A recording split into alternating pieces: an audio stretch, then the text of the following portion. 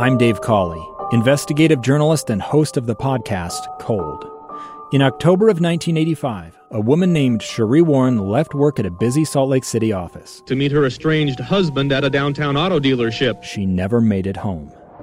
Cherie's car surfaced weeks later in Las Vegas. In the parking lot of a hotel casino. No one knows how it got there. Strange. It was strange. Both Cherie's estranged husband and her boyfriend raised suspicion for investigators. I kind of thought that he might have done something. But no arrests were ever made. In Cold Season 3, we dig into double lives, make new connections in the case, and examine the difficulty raised by reasonable doubt. We want answers just as much as anyone else. They have creeps like that now too, so nothing's changed. That's the new Cold Season 3, The Search for Cherie, now available anywhere you get your podcasts. Inside Sources, where KSL offers Utah deeper insights on the news. Host Boyd Matheson divides rage from reason and elevates the conversation on issues crucial to our community on KSL News Radio 102.7 FM and 1160 AM. Welcome back to hour number 2 of Expanded Inside Sources. It's fun to be with you from 1 to 3 every day on KSL News Radio. I'm Greg Skordas, joined this afternoon by Taylor Morgan. It's time to dig a little deeper, explore a little bit more, and so let's begin with the next subject. And I'm going to start with this, Taylor. Do you have any daughters? I don't have any daughters. You've been spared that phone call that parents get in usually about 7th or 8th or 9th grade from your daughter who says, Dad, or hopefully Mom answers the phone for this call. I'm having a problem at school. Can you come and bring me some product? This is so interesting to me, Greg, because I have to be honest, and perhaps I'm a little embarrassed to admit this, but having grown up in a family of all brothers and being a father to only boys, this issue that we're going to talk about now, House Bill 162, period products in schools, was not at all on my radar. I know. Until this session. We're talking about a complete blind spot, and this is a obvious common sense solution that is long overdue. And so as two men here, we need to recognize that we're the problem. I would argue that our male-dominated legislature is part of the problem here. Sure. But we are so grateful to have in our community the leadership of Gail Miller. Gail Miller is with us now. Gail, can you tell us about your support for period products in schools and why this is so important to you and the Miller Family Foundation? Absolutely, and thank you for the opportunity to be on and speak about this. I got involved with Kristen Andrus when she came to me as a young mother of daughters and school-age kids, that she realized there was a problem that you've just spoken about that was largely ignored or not even out in the light. And I think part of that comes from it's kind of been a taboo subject. You just don't talk about it. But when you think about it in real, today kind of terms, we shouldn't be embarrassed about a natural bodily function. It's not any different than needing a tissue for a nosebleed, and you wouldn't deny someone that. So I think bringing the attention to something that is not only a natural part of life, but there are so many girls and young women who do not have access to product because of poverty or inability to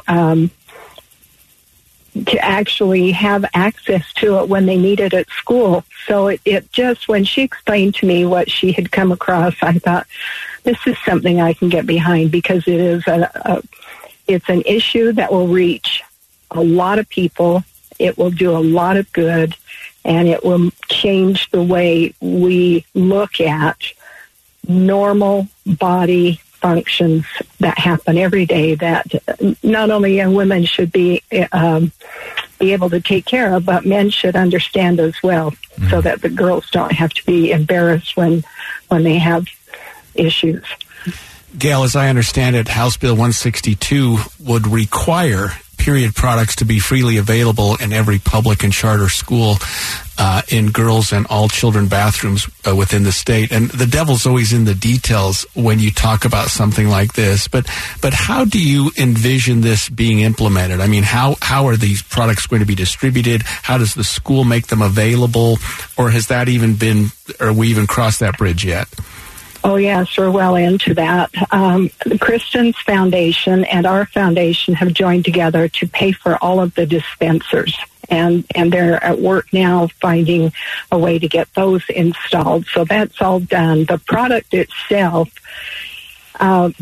will be provided through the funding from the legislature for 1 year. And then after that, the schools will have it in their budget to pay for the product. Now, I can't tell you how it's actually going to be dispensed, but I believe the schools will be responsible for making sure their bathrooms have product in them because of the funding that has been made available and will be targeted for this issue in the future. Well, Gail, thank you so much for joining us today on Inside Sources, and thank you on behalf of all Utahns, and particularly men. Thank you for championing this issue. Thank you for your very generous support to pay for these dispensers and for your leadership. We understand you need to step away. The governor is actually ready to sign this bill right now. So we're going to let Gail go with our gratitude, with our thanks. And Greg, I have a question for you. What else are we missing? What other issues is the male-dominated Utah legislature perhaps unaware of or ignoring? You know, that's a good question, Taylor. And even this one alone, period products, I mean, okay, I'll be honest. I mean, I raised two daughters. They went through public school. They had their issues growing up and reaching, adolescence. And it never occurred to me that this should be something that's part of our schools, that the schools should provide that. I mean, they like Gail said, they supply tissue, they supply drinking water, they supply the things that we sort of use. There's free toilet paper in every bathroom stall. So why have these products been unavailable? I mean, to me, I'm embarrassed. As a man, as a Utahn, that this is something we're addressing in 2022. Right. That we should have addressed. Can I just come out and state the obvious? Yeah. We need more women in the legislature. Sure. 56% of all voters in Utah across all parties are women. About 12% of legislators are women. That is a huge imbalance. We need to fix that. You know, part of the problem with that, though, Taylor, and just having run myself, is we're not doing a very good job, and I'll blame Democrats and Republicans equally, of recruiting good female candidates. We're just not doing a good job of that. We're not. Well, we need to move on, and my question, Greg, now to you is, have you paid your taxes this year? Not yet, but hey, it's only the 14th of April. What are you talking about? Until Monday. Tax day is coming up. I hope everyone is ready for it. We're going to talk more about what you should do if you're not ready for tax day. Stay with us. Coming up next on Inside Sources.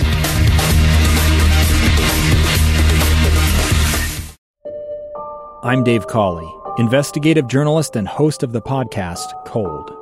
In October of 1985, a woman named Cherie Warren left work at a busy Salt Lake City office to meet her estranged husband at a downtown auto dealership. She never made it home.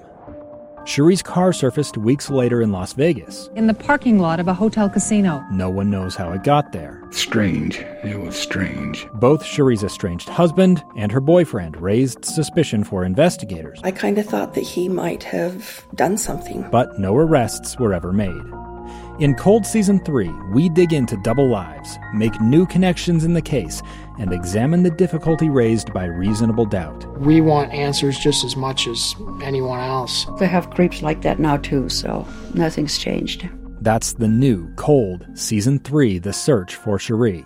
Now available anywhere you get your podcasts.